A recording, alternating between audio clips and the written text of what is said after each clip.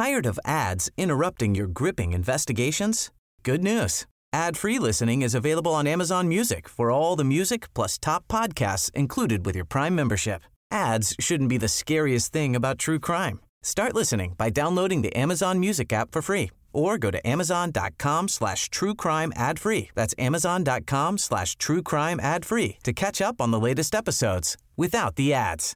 Imagine the softest sheets you've ever felt. Now imagine them getting even softer over time. That's what you'll feel with Boll & Branch's organic cotton sheets. In a recent customer survey, 96% replied that Boll & Branch sheets get softer with every wash. Start getting your best night's sleep in these sheets that get softer and softer for years to come. Try their sheets with a 30-night guarantee. Plus, get 15% off your first order at bollandbranch.com. Code BUTTERY. Exclusions apply. See site for details.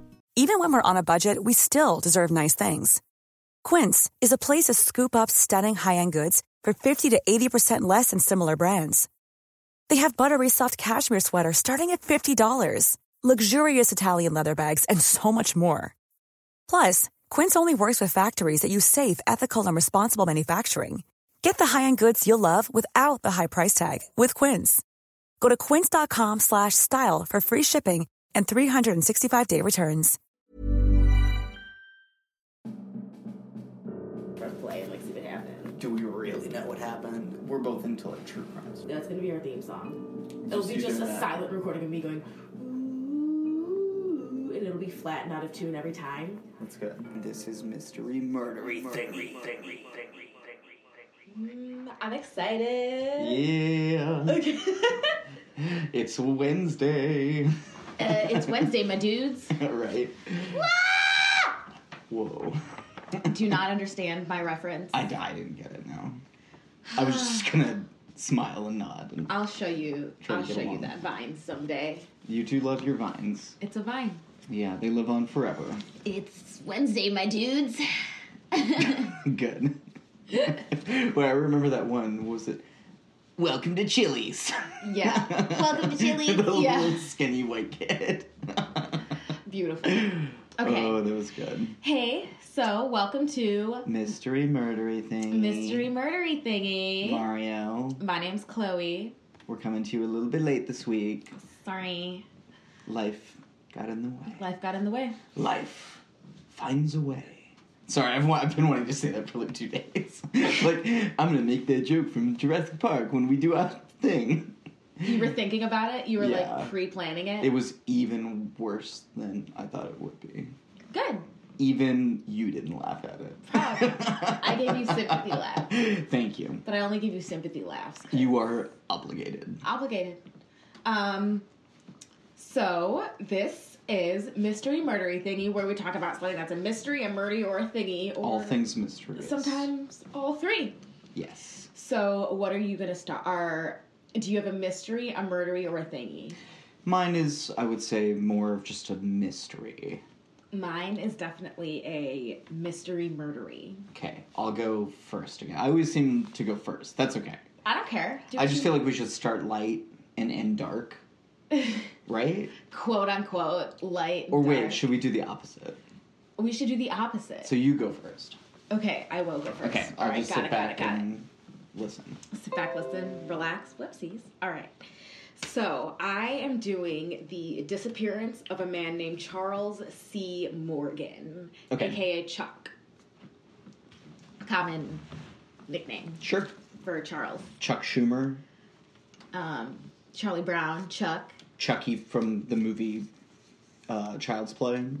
Is his name Charlie? Do they ever call him Charlie? I assume so. I mean, it's probably what his mom calls it. Is Charlie in It's Always Sunny ever referred to as Chuck?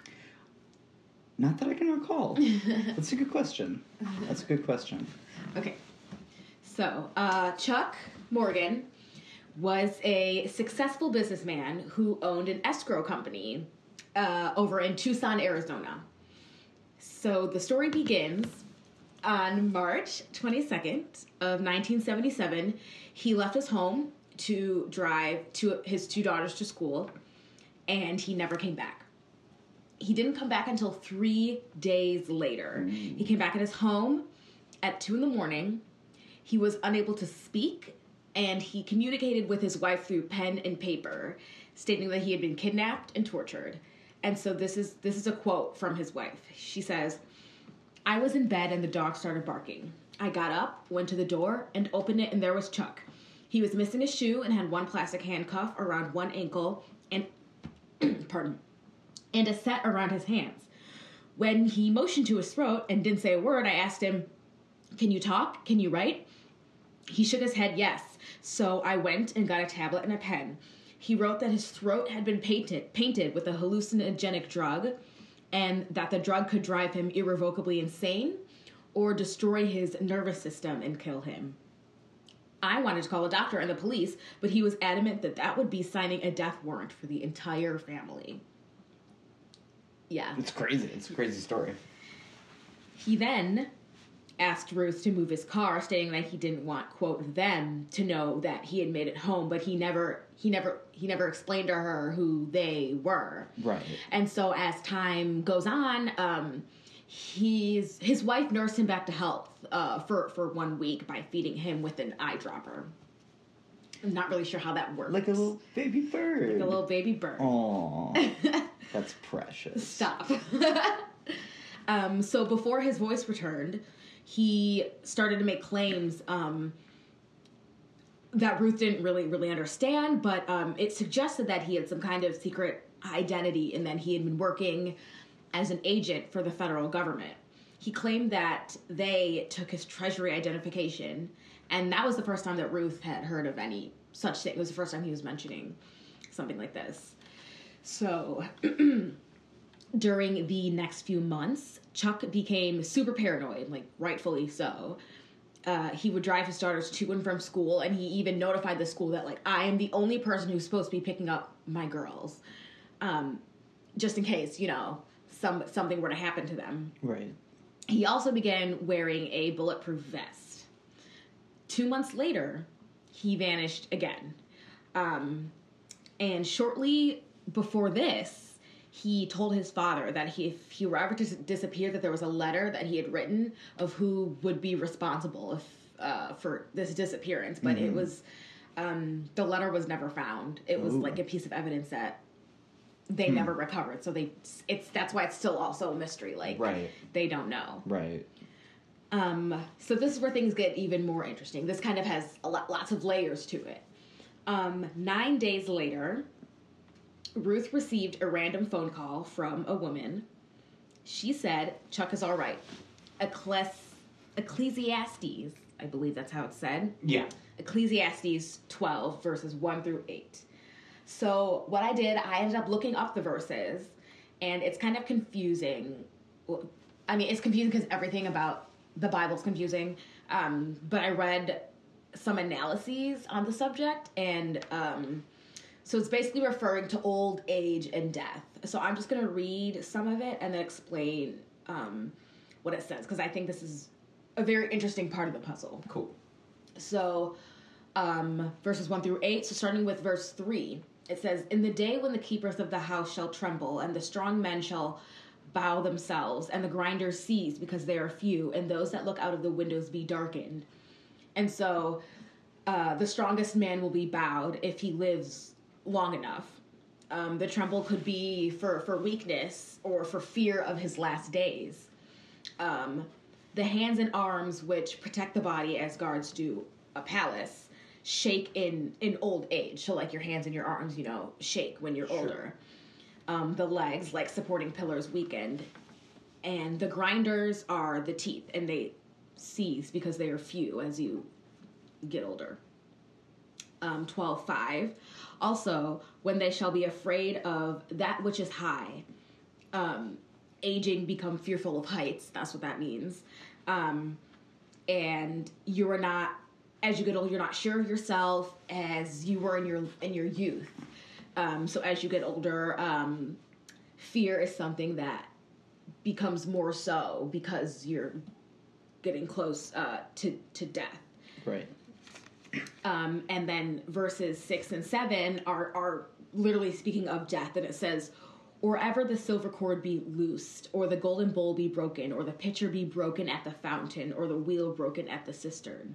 The silver cord being loosed and the bowl being broken is speaking of the life of a man being over or poured out. Age has cut him off from life, and the water of life now does not flow. So this is interesting because on the one hand, she says everything's fine, but on the other hand, these verses seem very ominous. Yes. And, seem to indicate quite the opposite. Yes. Unless you say he's fine, in the sense of like, he's with God. Yeah. He's in a better place or something. I mean, that because it just doesn't really, those two things don't compound with one another. It's very spooky. Yeah. So 2 days after this phone call, Chuck was found shot to death in the desert, even though he was wearing his bulletproof vest. He had been shot once in the back of the head, execution style, and the gun was laying right beside him. The police found a note with directions to the crime scene in his handwriting, so, like, somebody had probably contacted him or called him saying, meet me at this place. Right. And there were also sunglasses found there that didn't belong to him. So before I get into what they found next, I want to do some context. Okay. I'm going to point out the fact that during this time, Tucson, Arizona was a huge place for organized crime. Sure. The mafia established it as a huge place for narcotics, a narcotics pipeline, and it was a haven for money laundering and smuggling and all these types of things. And it was easy because at the time there was a state law. This is in the 70s, late 70s. There was a state law which allowed anyone to buy up land through numbered blind trust accounts. Ooh. Yeah, so this way sounds like a money launderer's dream. Yeah, money, it could be laundered and then it couldn't be traced that way either. Exactly. So that's why it was like the place to be. And Chuck was this escrow businessman who was doing these deals and making all of this money and also transferring all of this money through different groups of people and different... So in other words, if he wanted to be involved in money laundering, he was kind of the perfect...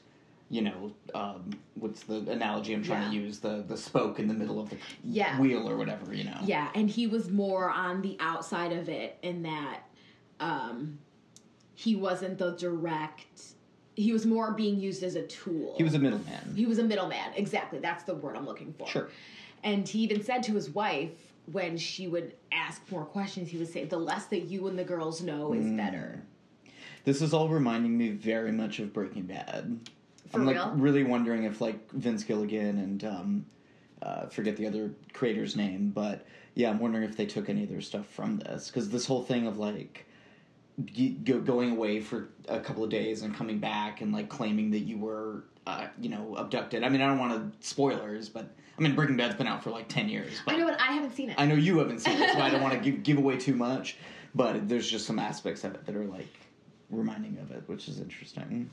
So, Morgan had been doing real estate escrow work for at least one mafia family, and... so he was definitely connected to the mob. We know that, to some extent. Okay. Yes. And it possibly helped him with the purchase of purified gold bars and platinum, and this was also a more convenient way to launder money anyway. Sure. So, moving on. So back to the crime scene, they found his body. Clipped to his underwear when he was found was a $2 bill. Written on it were 7 Spanish names, beginning with the letters A through G. Above them was a notation. I still don't know. Ecclesiastes? Yeah, Ecclesiastes. Ecclesiastes 12, with verses 1 through 8 marked by arrows, and the arrows were drawn to the bill's serial number. So this was some kind of weird code, right? Yeah. Yeah. Sounds like a cipher. On the back, there were the signers of the Declaration of Independence. You know how the $2 bill has that whole picture on the back? They were numbered 1 through 7, each of the people. And there was a roughly drawn map leading to an area between Tucson and Mexico to the towns of Robles Junction and Salacity. Or Salacity, maybe? It looks like Salacity. Yeah, I'm not sure. Sala City, maybe. Yeah. And those were both known for smuggling. So it was directions through some kind of weird code. So, and even though there was all of this weird evidence, the sheriff's department believed that his death was a suicide. They ruled it a suicide. Yeah. They ruled it a suicide? They ruled it a suicide. So he drove himself out, right? He drove himself out to the back, to the desert. So in their in their view of things, he put on a bulletproof vest and then shot himself. In the back of the head. Just those two things, put one against the other, that doesn't make any sense. Well, here's the thing. There's just a lot of different connections. I'll keep going. Yeah. So 2 days after his death, an anonymous woman spoke to an officer for the Pima County Sheriff's Department on the phone. She called the Sheriff's Department. She claimed that she was supposed to meet Chuck at a local motel shortly before he died. She claimed that her nickname was Green Eyes and that she was the same woman that had called Ruth several days earlier talking about the Bible That's verse. what I was wondering, yeah. Mm-hmm. Yeah. She also claimed that at the motel, Chuck showed her a briefcase containing several $1,000s in cash. He told her that this money would buy him out of the contract that the mob had put on his life. So after his death, this was a little bit later, his wife Ruth was visited by two men who claimed to be the FBI. Here's another quote from her. Wait, were their names Sam and Dean? Was there an Agent Beyonce? Agent Beyonce, I was just about to say. No. Okay. She says, they opened and closed their identification very fast. They said they wanted to come in and look through the house. They never said what they were looking for, and to this day, I don't even know what they were looking for. And she states that they tore the house apart, and they never seemed to find whatever it was that they came for, that they were looking for. So, theories. The main theory comes from an investigative journalist who did a lot of research on this case. His name is Don Devereaux.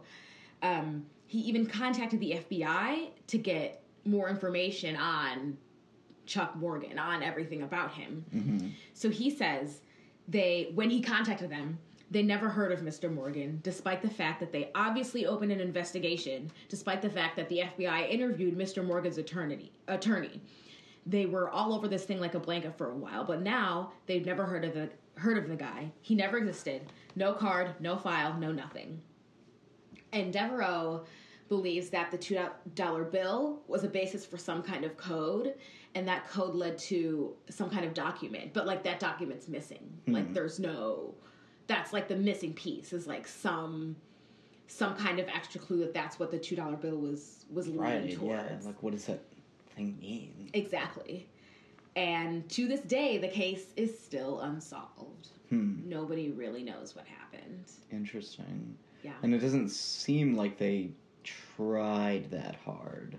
That's the thing. See, it's with all of these, it's that he's like kind of in the system himself, right? Like if he was this secret FBI agent, then he failed them or whatever. And so therefore his secret identity, that agent, he wasn't supposed to be known in the first place. His identity isn't. That makes sense to me because I've definitely heard that there are instances where the government chooses not to pursue a case because pursuing it would reveal, so-called, like, national security secrets or interests or whatever. Like, they're basically allowed to, if it involves classified stuff, just say, like, nope, it would be damaging to the national interest.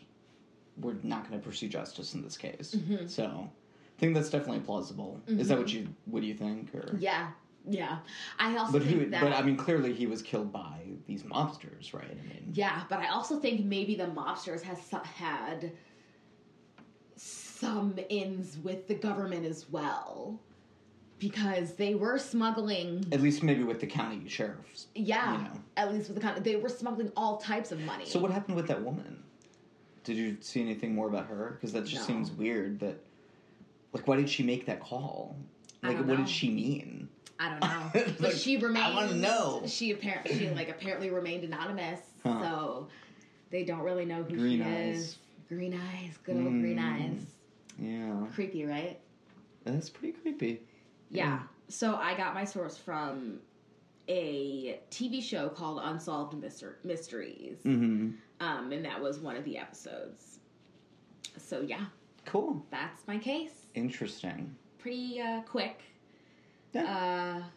But it had a lot going for it, and there wasn't a lot on it. Like, I couldn't even find, like, a Wikipedia page for it. I found, like, a wiki true crime unsolved, like, so is this one of those page. where, like, people are still kind of looking into it? Yes. You know, kind of like what we were watching The Keepers, you know, like those old ladies who were, like, still, like, trying to find out, you know, what actually happened. Oh, my why gosh. it wasn't found out at the time, you know? That documentary was so amazing. I And highly recommend emotionally it. devastating. It was emotionally. You have to do it. You can't. I guess you can binge it, but it's very. It's hard. It's hard. It's draining. Yeah. We recommend it to everybody. The Keepers, yeah, definitely. The Keepers, yeah. on Netflix. It's about a whole cover-up, whole crazy cover-up. It's about a murder. It's Priestly murder. priestly murder, Right. nunly. Well, it was a nun who was murdered, but yes. But oh my god, and there's so much depth to it because I just remember like watching that first episode. It's not and what then you the think second it is at the beginning. Exactly, and the second episode we were like, oh wow, that escalated so quickly. Yeah, like oh my god, this is like crazy. Yeah, everybody go watch that. Yeah. And the Zodiac with Jake Gyllenhaal. Ooh, yeah, that was a good movie. Good. Zodiac, yeah. Okay, my turn. Okay, you ready? So yeah, I'm ready. So I'm gonna do the Lost Colony of Roanoke, which we were talking about it in the car, and you were like, "Are you doing the Roanoke, like the yeah, it's like pretty famous." Well, the minute you were like, oh, like mine's referenced in Supernatural, and I was like, I knew it. Exactly. I knew. Because I was thinking about doing that because we were talking about it in my American Family class. Oh, you were? Yeah. I didn't know that. But I don't know a lot of the real life details. All I know is what Sam and Dean say. So, what they say on the show is not like really what happened. As you can imagine. So, in actuality, it was a colony that was established in 1587. Okay. So this is like right at the beginning of when the English were really trying to start colonizing North America. But the Spanish were already there, so that would be important later to know. And it was in a place called Dare County, North Carolina, which I'm assuming is named after like Virginia Dare, who's like a famous figure from this. I think it was Virginia who was the first English child who was born in North America. Yeah, Virginia Dare. So it's another interesting thing about this settlement is it's like kind of historic because it was the first English child born in North America, and it led to the introduction of like tobacco and maize and potatoes to England when they brought them back on one of the trips they made back to England. So it's kind of interesting in that way. So Queen Elizabeth I wanted to establish a permanent colony in North America, right? Mm-hmm. Partly, to get money, and partly to counter the Spanish, with whom they were like just about to start a war, the Anglo-Spanish War. And this is where you hear about like the famous like Spanish Armada, which creates a lot of issues for these people and like the English in general at that time. Because at this point, the Spanish had like the best navy in the world. So a lot of the colonists disappeared during the Anglo-Spanish War, and kind of trying to set up this colony. They tried a few times, and it was just like beset by a lot of problems. So the original organizer, his name was Sir Humphrey Gilbert. And Sir Humphrey. I know there's a lot of very, very English names in this. Sir Humphrey Gilbert, and he was drowned in 1583 on accident. So his half brother, Sir Walter Raleigh, who's like pretty famous in his own right, and ends up getting executed for treason later on, like 20 years down the road. Fun fact: What's there is a man at Bristol who plays Sir Walter Raleigh. Oh, interesting. Yep. Interesting. So I know that. Right. I know things. Yes. Sorry, keep going. That's okay. So Sir Humphrey Gilbert's half-brother, Sir Walter Raleigh, took up the charter. So Elizabeth basically told him, like, okay, Gilbert's dead. You go do it. You go set up this colony. Make me money. Fight the Spanish. And you can have, like, whatever land you can, take from the natives or whatever, right? So Raleigh himself never actually went to North America. Now, later on, he did go to South America to search for the Golden City of El Dorado. So I think, isn't there, like, a Disney movie about that? Yep. Which I'm sure, like, whitewashes all of the, horrible things that I'm sure they did to the native people. But that's kind of a different story. So, like I said, Queen Elizabeth, she wanted them to basically be, like, what are called privateers, which is basically, like, being a pirate. I almost said a priate. Being a pirate, but, like, it's okay because the government says, like, oh, you can be a pirate, but you're our pirate. So go steal from that country. So it's okay. It's okay. It's just totally fine. Cool. It's fine. So that was them. That's, like, kind of the guys who originally came with him.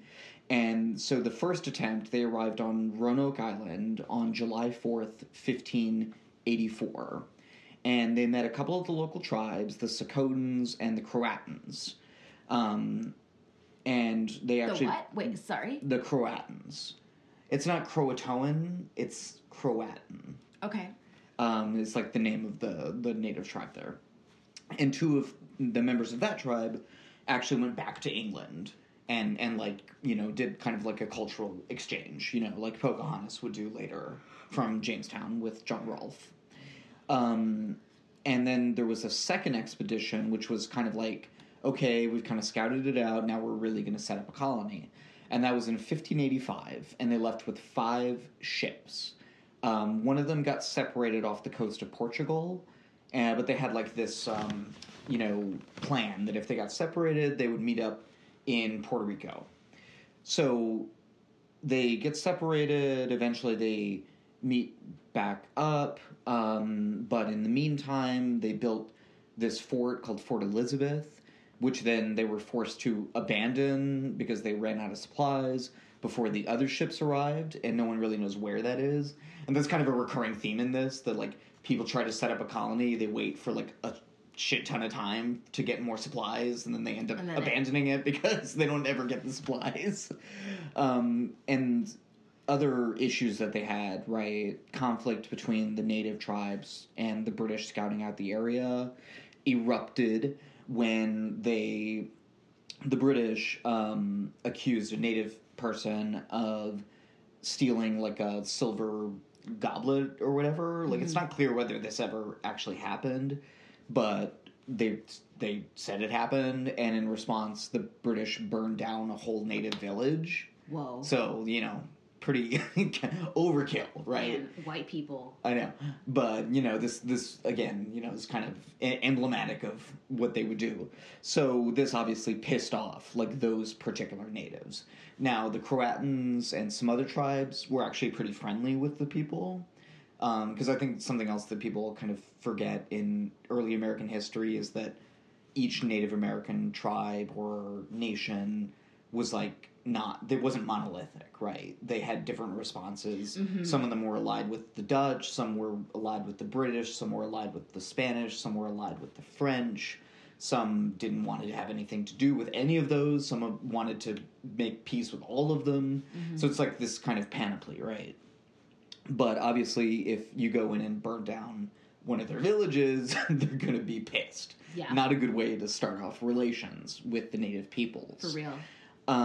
So the natives eventually attacked the colony in response to this, and the colonists who were left, a lot of them went back to England with a passing ship that was led by Sir Francis Drake, who's also, like, really famous explorer in his own right.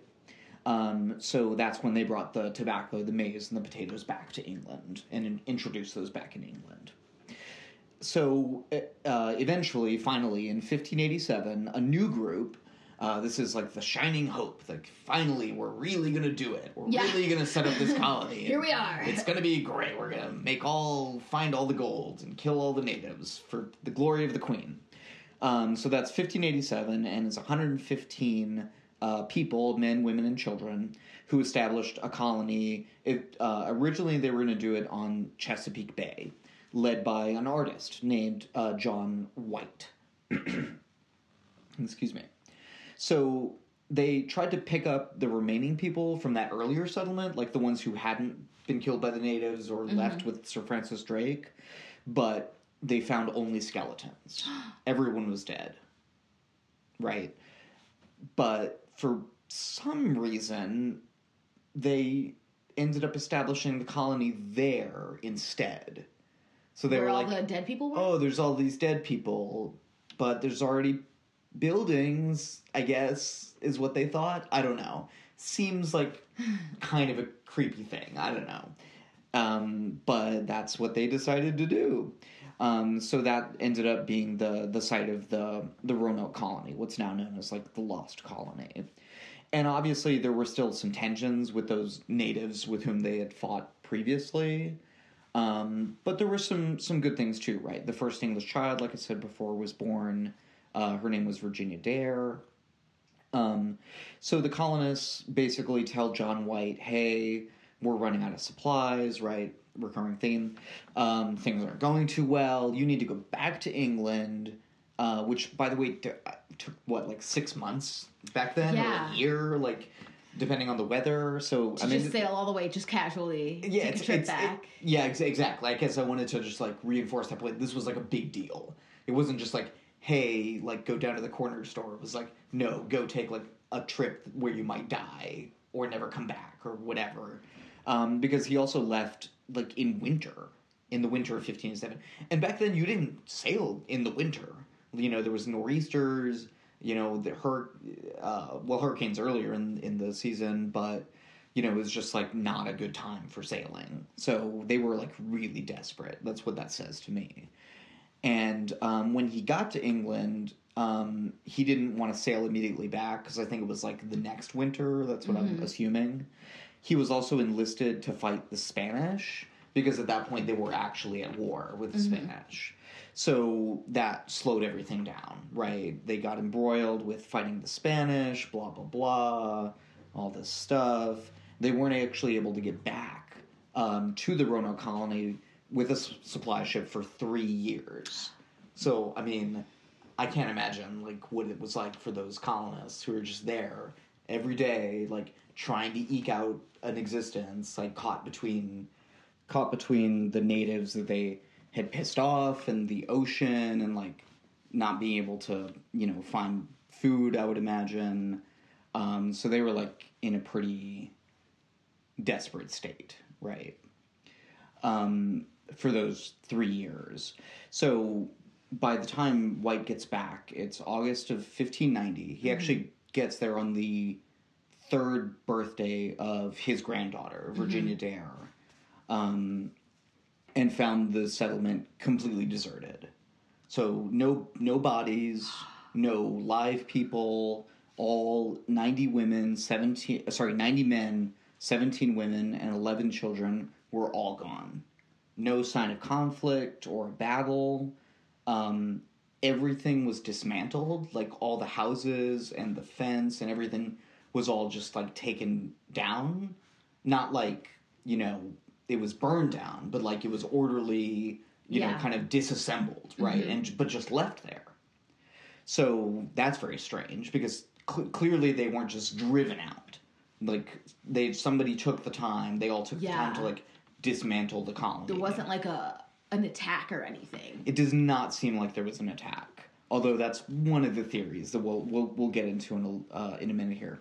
So the only thing that they did find was the word Croatoan carved into a fence post, and the letters CRO carved into a nearby tree. And this word, if you remember, in Supernatural, you know, and it also gets to one of the theories is that it was a Wendigo, which if you've watched Supernatural is like a recurring monster that comes up. But apparently the Wendigo was like a spirit that some of the native tribes believed in that would just like take people away. You know, it was kind of like an evil spirit that would come and get you. if you're out in the woods. Apparently, the woods in North Carolina are very creepy. I never really went into the wood. Well, a little bit, but when I went to college there. But apparently, it sparked like many weird stories like that of like witches and ghosts and ghouls and goblins and such. But apparently, it's just because it's kind of a creepy place, you know, to live. It's creepy. That's my main point, I guess, would be the creepiness. So the woods they're what? They're creepy?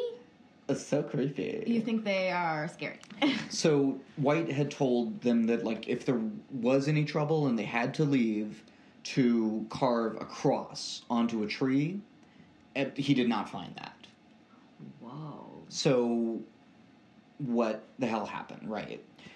Is the question that we're left with. So there was a big storm coming when White came back to look a little bit afterwards. So they were forced to leave. And that's also kind of a recurring theme here, is like either the Spanish attack or the natives attack, or there's like a big storm whenever anyone tries to either like set up a colony or find out what happened. So like they just keep being stopped by these different forces. So, like I said before, Raleigh was eventually arrested for treason, so obviously he stopped sending missions out there. But in 1603, a man named Bartholomew Gilbert tried to find the colonists. So this is kind of the first real attempt to like find where they went.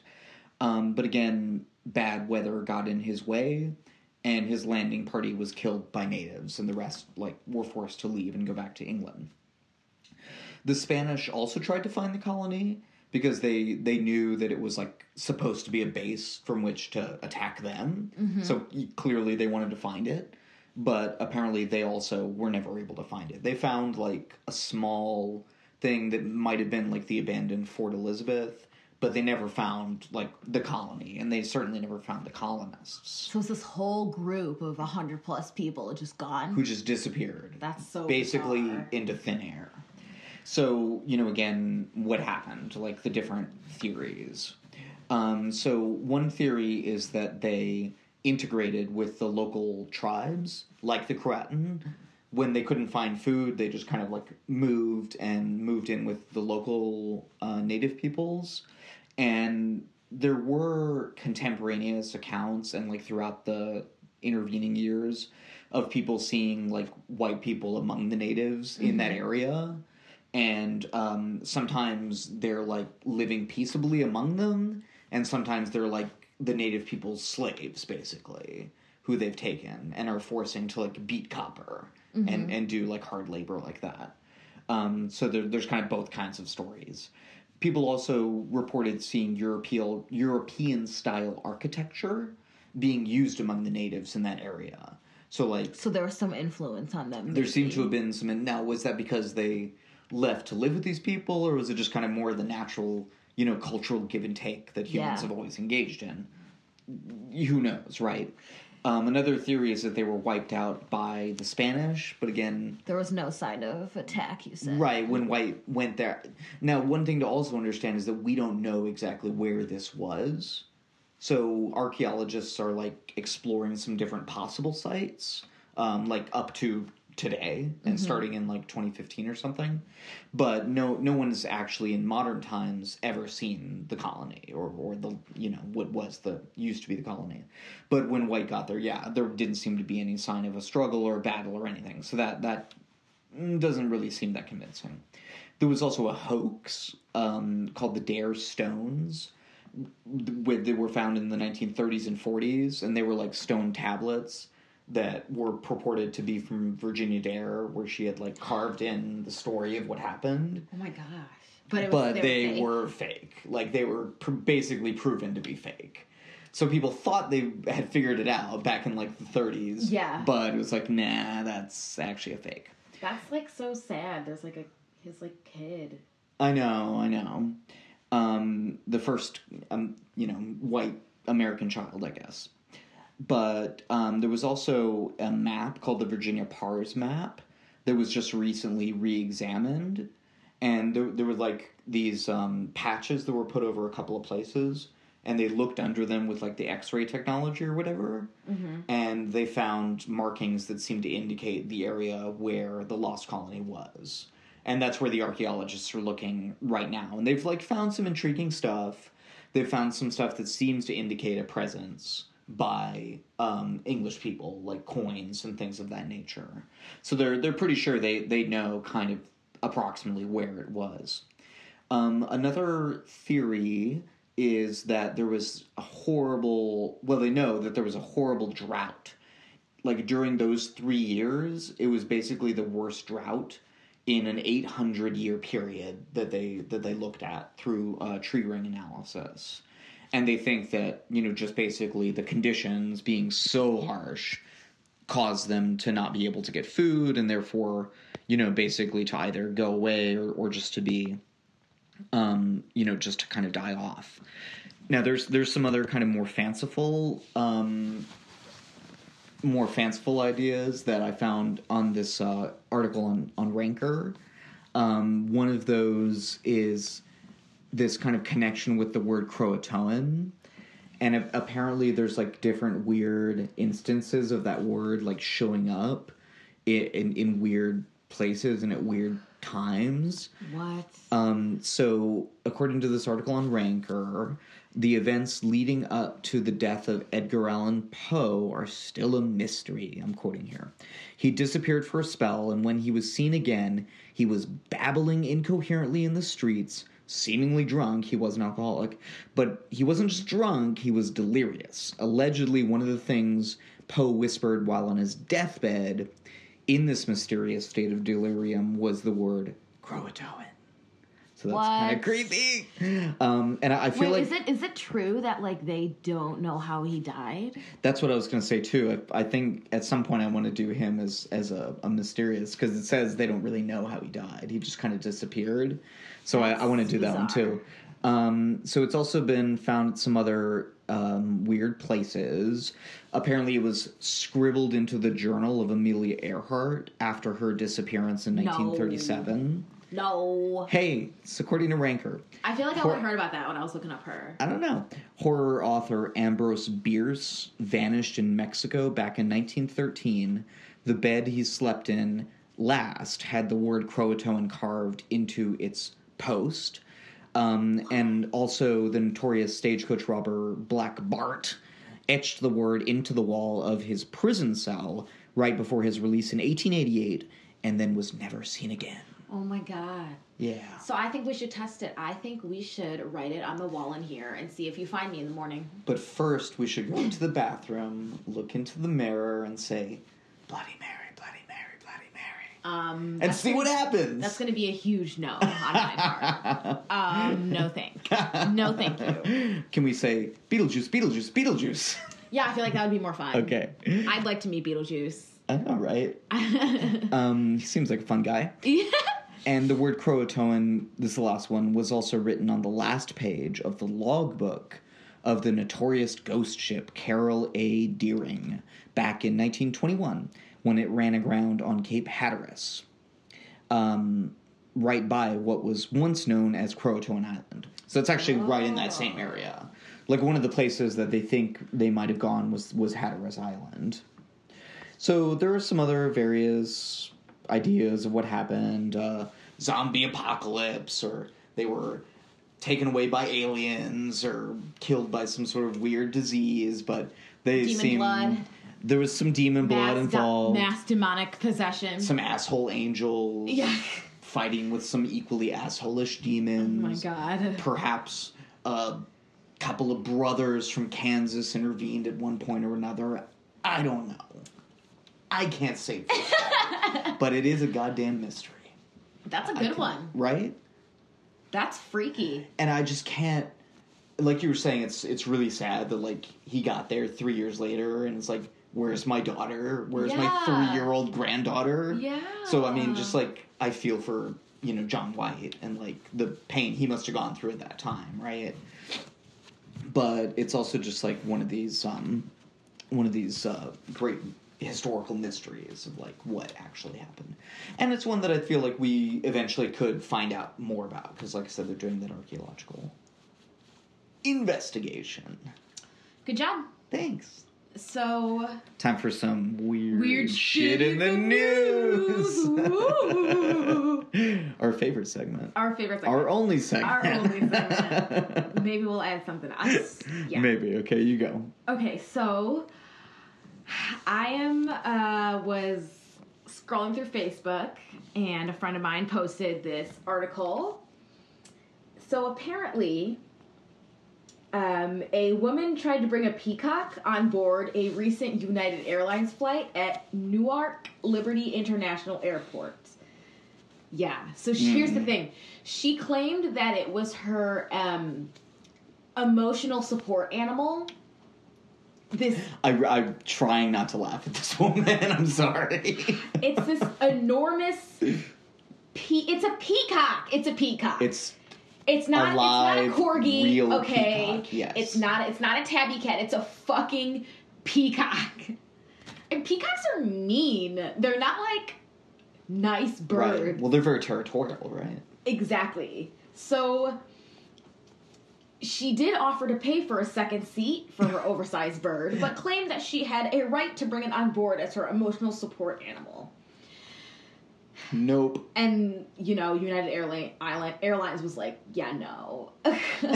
But it also brings up this debate on the abuse of the privileges of having an emotional support animal or a service animal. She's ruining it. She's ruining it. And now you can literally go online, pay $30 and get a cute little certificate, and it can be your emotional support animal. It could be any animal you want. Right. And I guess in some ways that's good, and I want to support this, but also, like, it's too much of a freedom thing that people can take advantage of.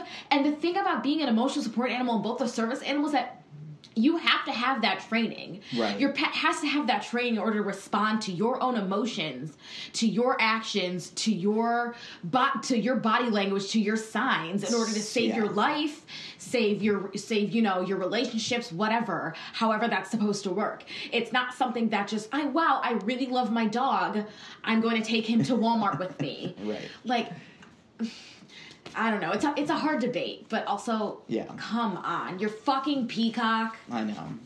Can you imagine going on a plane with a peacock? What would you do if you walked in and there was a fucking peacock in your seat? Turn around, walk out. I'll take the next gonna flight, be able to do please. it. Right. Could I have the one with no peacock on it? Yeah, can I? Oh, thank you very much.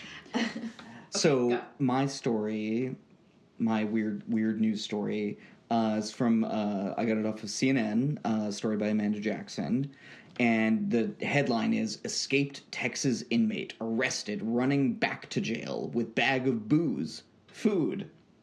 So it was like, what the hell is this? Very nice. Right.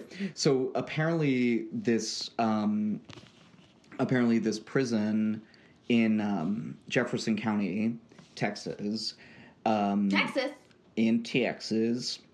So apparently inmates would take advantage of this, like, breach in the perimeter or whatever, and they would regularly just, like, leave, get whatever they wanted, right? Narcotics, food, booze, whatever, tobacco, and including barbecue sassage and fried chicken. Hell yeah. That he had on him. Hell yeah, let's go to Luby's. And then they would back. Right, and then it would actually come back. But I just thought it was really funny because it's like they're not escaping. They're not, like, even trying to get away. It's like they're just trying to bring the comforts of home, like, to prison. It's just, like, such a funny concept. I mean, we were talking about, like, I feel like it could be an episode of Orange is the New Black. Just, for like, real. I mean, clearly, like, or whatever. You know, maybe if they bring Oz back. Who? The show Oz. Oh. It was a show about prison, and it was rough. It was intense. It was pretty intense. J.K. Simmons was actually in it. He was just talking about it with Bill Simmons on his podcast. Oh. On the BS podcast. The bullshit podcast? The Bill Simmons podcast. Oh. But clearly, that's what he was trying to play on. Is it full of bullshit? No, it's full of good stuff. Just the best. I'm glad. I love Bill. Enjoy. I love Bill Simmons. As Bill Simmons says, he is one of the best Simmonses. He's like one up there. It's one of the top 5 Simmonses. What about Gene Simmons? Well, they were talking. Well, that's the other one they mentioned, but it's J.K. Simmons and Bill Simmons. So they were like, shooting the shit about the Simmonses. I think we're done. I mean, we can be done whenever you want to be done. I want to be done. All right. So thank you guys for listening. Yes. Really appreciate it. We will endeavor to get the next one out on Monday. We are trying to do Mondays now. Yeah. And I think I'll get my shit together this time. Good. Yay. Okay. Good job by you. Oh, God. Bye. Bye. Thanks, y'all.